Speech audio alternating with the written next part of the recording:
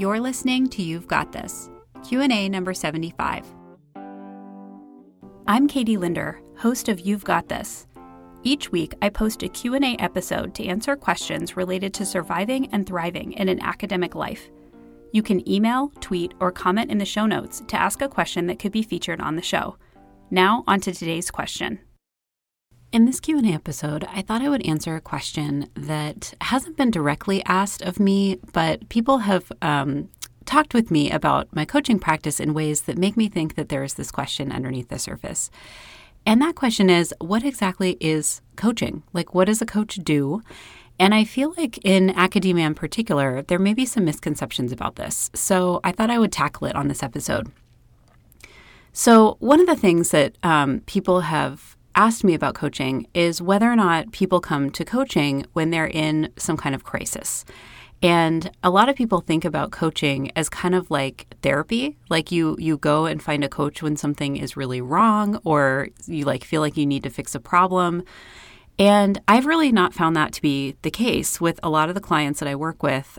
People come to coaching usually when they're at some kind of crossroads or when they feel like they have the space in their life to make some changes that maybe they've been wanting to make for quite some time. So for a lot of people, coaching is actually a really positive experience. Like it comes out of thinking about the future and kind of having some hope for what the future could look like and thinking about maybe redesigning your life to fit and align with what you're hoping for the future. So that I think is kind of one common misconception is that sometimes people think about coaching as really focused on fixing a problem. And while there can definitely be changes in one's life that happen through coaching that make your life better or make you feel like you're moving in a better direction or achieving your goals, the goal of coaching is definitely not to fix problems. Like that's not kind of the main idea. The other thing that I think that is a common misconception about coaching that I hear from people is people think that coaching is kind of like what I would define as consulting, which is that you're getting advice from your coach and that they're like telling you what to do. And so this is another thing that I think is really interesting is when you're in a coaching relationship, it's actually really driven by the client. And the person who is being coached is creating the agenda and deciding in each meeting what to focus on. And they're really the person who has full responsibility for any decisions that they're making through the coaching process. And the idea is for the client to kind of engage in these different tools and processes that the coach might bring to the table to help them to achieve those goals. And so the coach is really offering, different ideas and suggestions of how to get more clarity, in certain areas of your life. But the client is actually really the one driving the bus. And so this is something that I think, and I hear it even from clients that I work with sometimes where they'll want advice. And I think that this is a little bit kind of an interesting aspect of my coaching practice is that I offer consulting and I offer coaching. And so some people who come for coaching know that and they'll want to kind of shift into consulting at various parts of the coaching practice.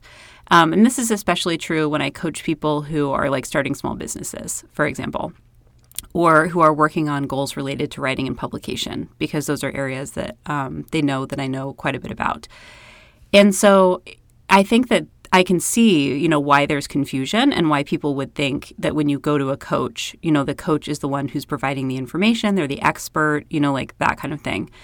But really a coaching relationship is about putting the client in the expert position because the client is the person who really knows what's going on in their life. They have kind of instincts about what they should be doing in terms of making choices. They know the full context of, the decisions that they're trying to make.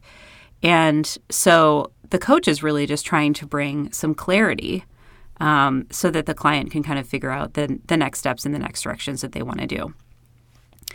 So when you think about the role of a coach, the idea is really to provide like objective assessments that allow the client to have more self-awareness about what's going on, and also to just listen really carefully and to repeat back to the client, certain words or phrases that they're saying that might be kind of powerful or interesting.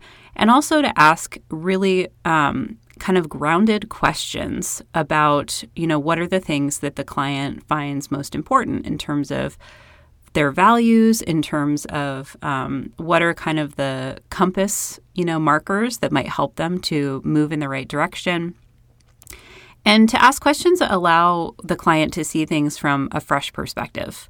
And maybe to shift perspectives if there are some assumptions that are being made or, kind of just, perspectives on an issue that it would help if the perspective got shifted into a different direction. Or maybe if the client has like a blind spot that they're not seeing, a particular issue and need to be kind of made aware of some different possibilities that they could think about.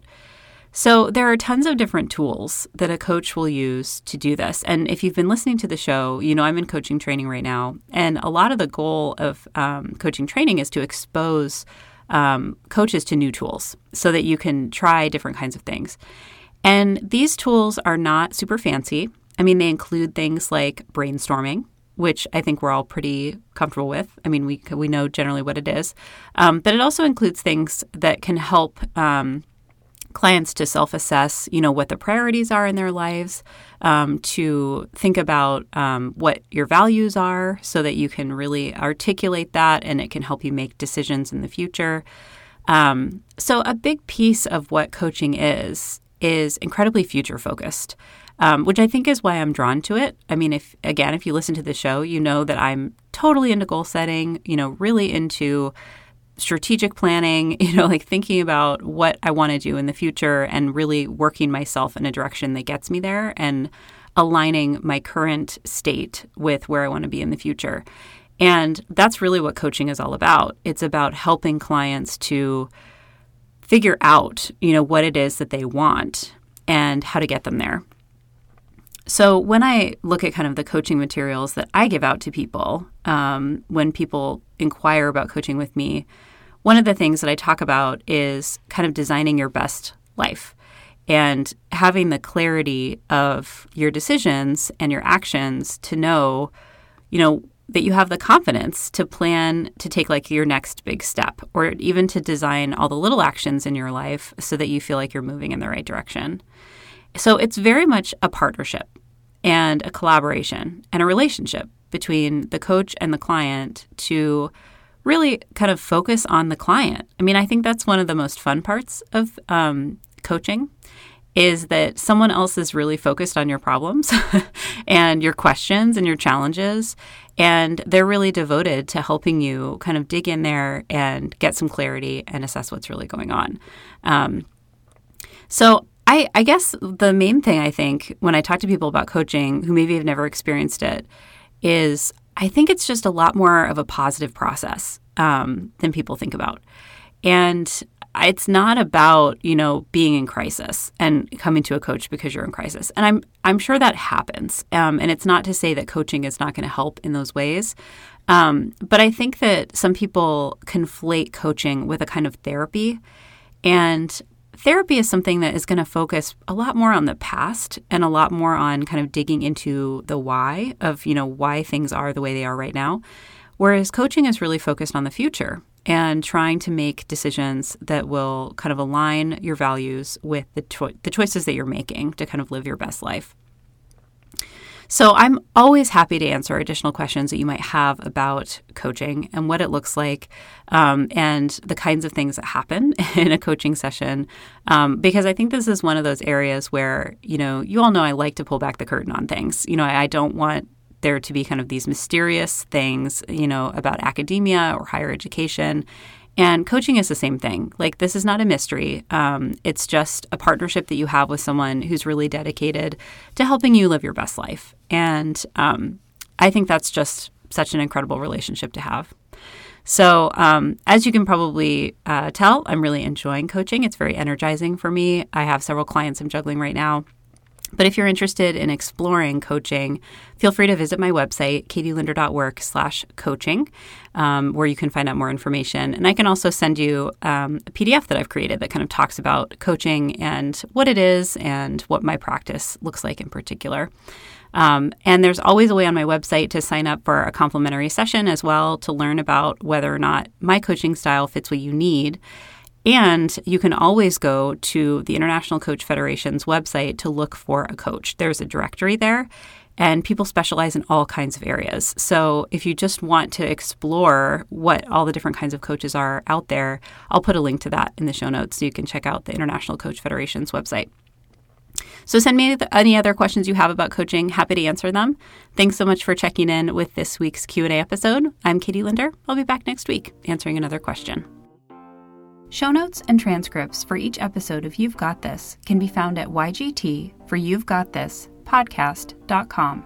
That's ygtpodcast.com.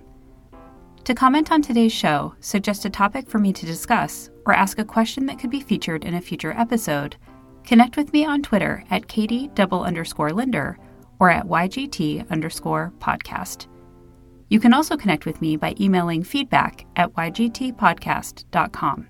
In addition to You've Got This, you can also hear from me each week on the Research in Action podcast and the Anatomy of a Book podcast, available in iTunes, and via the Academic Creative weekly email newsletter.